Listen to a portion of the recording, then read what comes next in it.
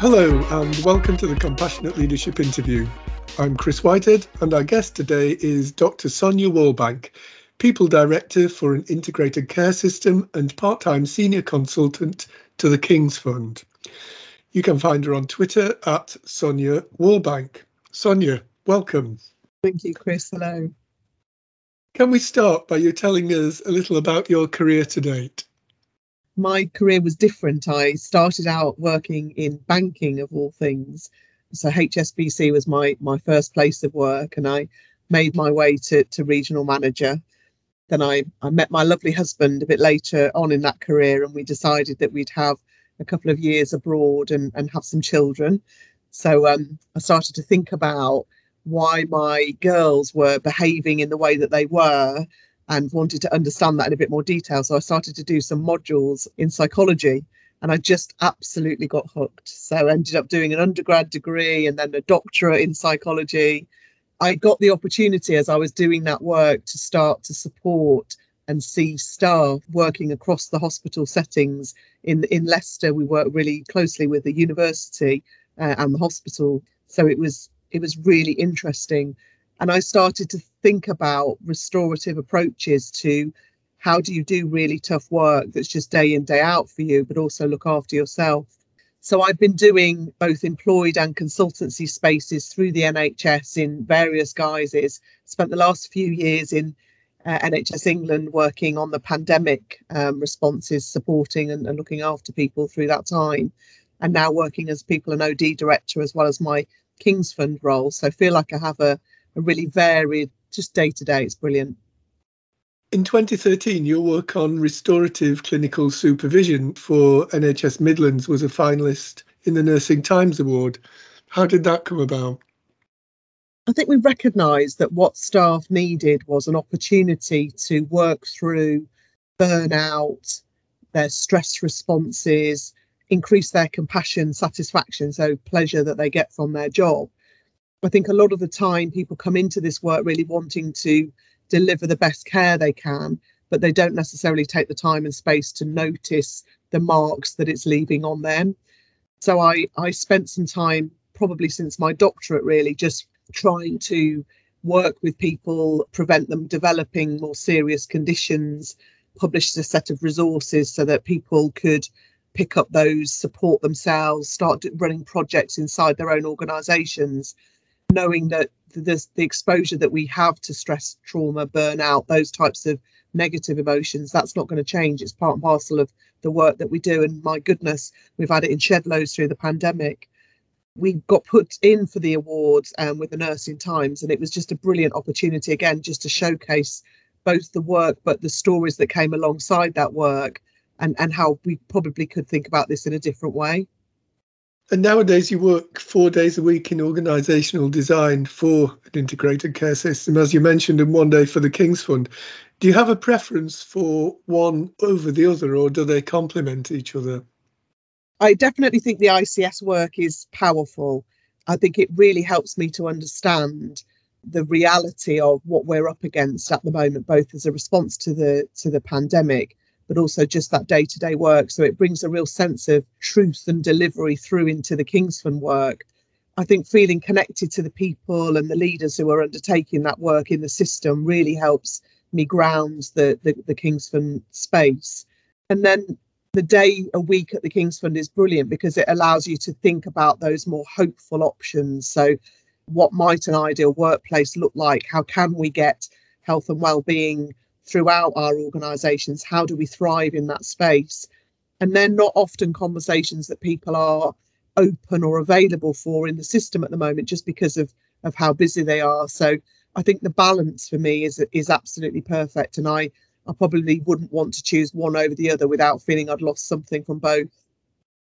Your thinking has informed the health and wellbeing response for NHS staff during the COVID-19 pandemic. Would you like to tell us more about that? So I think for me, if I'm honest, it's probably one of the most important roles I've done in my life. It felt truly significant to be really thinking about how do we get this right for staff. We could already see in March of 20 what was coming over the hill from Japan, from how other countries were dealing with this. So we knew it was going to be big. We absolutely started with the premise of what we needed to address and how would we be able to support staff who were basically tired already from the work that they were doing. And I don't mean tired in a just need a bit of a nap and can get over it, but absolute burnout, stress and their well-being kind of at a low ebb. I think we started with how do you get the basic needs right and what do we need to do to support organisations to put those things around. I mean, we had such a brilliant response commercially from organisations sitting around hospitals, lots of food and blankets and warm things just turning up at hospitals. So a real partnership.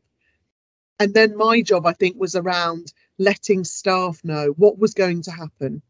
What would they expect at the peak of the pandemic? What were they getting ready for? So they weren't just getting anxious in a vacuum. They could really think about what would a natural response be to this? How might I work through some of the worries?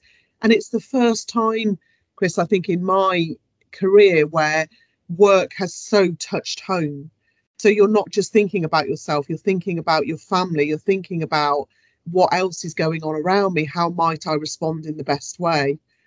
So we knew that we would be faced with difficulties, but really thinking about what would be best for staff. We built up some really great partnerships with the voluntary sector, specialised services such as our mental health teams across the country. And we just had such a brilliant can-do attitude from everybody. Now, of course, at the time we were creating this, we didn't realise how long the response was going on for. So I think that's now the trick is, my goodness, how do we keep staff going, making sure they're being rested and looking after themselves? But for me, I've never seen such a brilliant moment of people coming together and working together. And it just gives me hope for the future that we can do this again. When you say you address the basic needs first, could you tell us more about what you consider basic needs to be? Yeah, so the cafes were open. That was always our first kind of, if you can get a cup of tea in this country, you're okay. And so just having cafe facilities through the night. One of our brilliant colleagues in one of the local hospitals in London, they've just had a machine with all snacks and stuff in that look fresh and lovely that they can get at any time. So I think we're evolving our thinking about how do we make hot food available to staff through the night. We'd got the vans from various supermarkets into car parks so that staff could order their basic essentials because they were working such long hours getting home, then thinking about food. And if you remember at the time, there were the kind of rations around food. So really making things available to staff. And then just thinking about how much we expected people to carry emotionally. What was it that they were going to have to be exposed to and access? And we've got brilliant examples of doctors, nurses, allied healthcare professionals doing work that was probably a bit further away than they had envisaged their work would be, really up close with patient care, really sick patients that they were looking after. So again, knowing that what they were exposed to was going to be outside of their norm, it was going to feel different, that they would maybe want to take some time and space to think about that, felt like they were our kind of key priorities. In my interview with Michael West in November, Michael shared some of his favourite interventions by healthcare employees in support of staff wellbeing during the pandemic. You've hinted at a couple there, but do you have an example? Do you have a favourite example that you'd like to share? For me, it was about seeing the whole person. So for the first time in the NHS, we started to really think about what's it going to be like for a mum or dad going home and having to explain it to their children. So all the children are feeling worried and anxious about, gosh, mum or dad is being exposed to this awful virus. And we didn't know at the time what would the ramifications of that necessarily be. So I remember one of our team working alongside some school children, just designing some brochures and literature around how do you explain the virus, to a 3 or 4 year old from a healthcare professional perspective. And so we ended up with a whole range of materials that staff could use to start to have those conversations with families. For the first time for me, it felt like we were supporting the entire family to let mum or dad go into the hospital, and not that we were creating additional anxiety and stress and worry for them. And holding that family unit together just felt so critical at that time. And are there any other lessons from the pandemic that the NHS ought to think about sustaining, I guess? Yeah, for me, the emphasis in 2020 was around health and wellbeing was absolutely critical. We all came together. We absolutely knew that this was a priority. And then the cost of us continuing to do that is either an organisational response, it needs to maybe be a wider system response. And where does the cash come to do that at a time when, you know, everything is tight, everything is being reviewed, and we're not necessarily in a position where we can continue to throw money at a system that is struggling. So I think for me, it's how do you support organisations to prioritise the health and wellbeing almost as an upfront investment, recognising that the benefits of that might not be seen in the immediate term, but certainly will keep staff being able to come back to work in the longer term, reducing the amount of time that staff have to take off sick because they're just not coping, or they've become unwell by their work. And for me, just the recognition of the health and well-being of staff has to be a critical response for us, that the work that they're doing is likely to make them sick at some point because it requires them to give of themselves, rather than believing this sort of picture of doctors, nurses, allied health professionals, you can just come in and do this work and not be touched by it. I think the pandemic has shown it's impossible to do that. In the 2021 NHS Staff Survey, 33% of staff said that their trust takes positive action on health and wellbeing, which leaves 2/3 of the staff in a situation where the trust is not taking positive action, presumably, or at least if it is, they aren't aware of it. Why would you say that is? Trust organisations have a responsibility to be very careful about what they spend and how they spend it, and the way in which they look after staff. I absolutely think the pandemic was a real sea change moment where we demonstrated to staff that actually we do care about your ability to come in and work and give your whole self into this space. Perhaps prior to the pandemic, that was your responsibility, and that merge of me as a person coming into work and delivering in this space didn't feel quite as aligned as it does still today with the ongoing effect of the pandemic.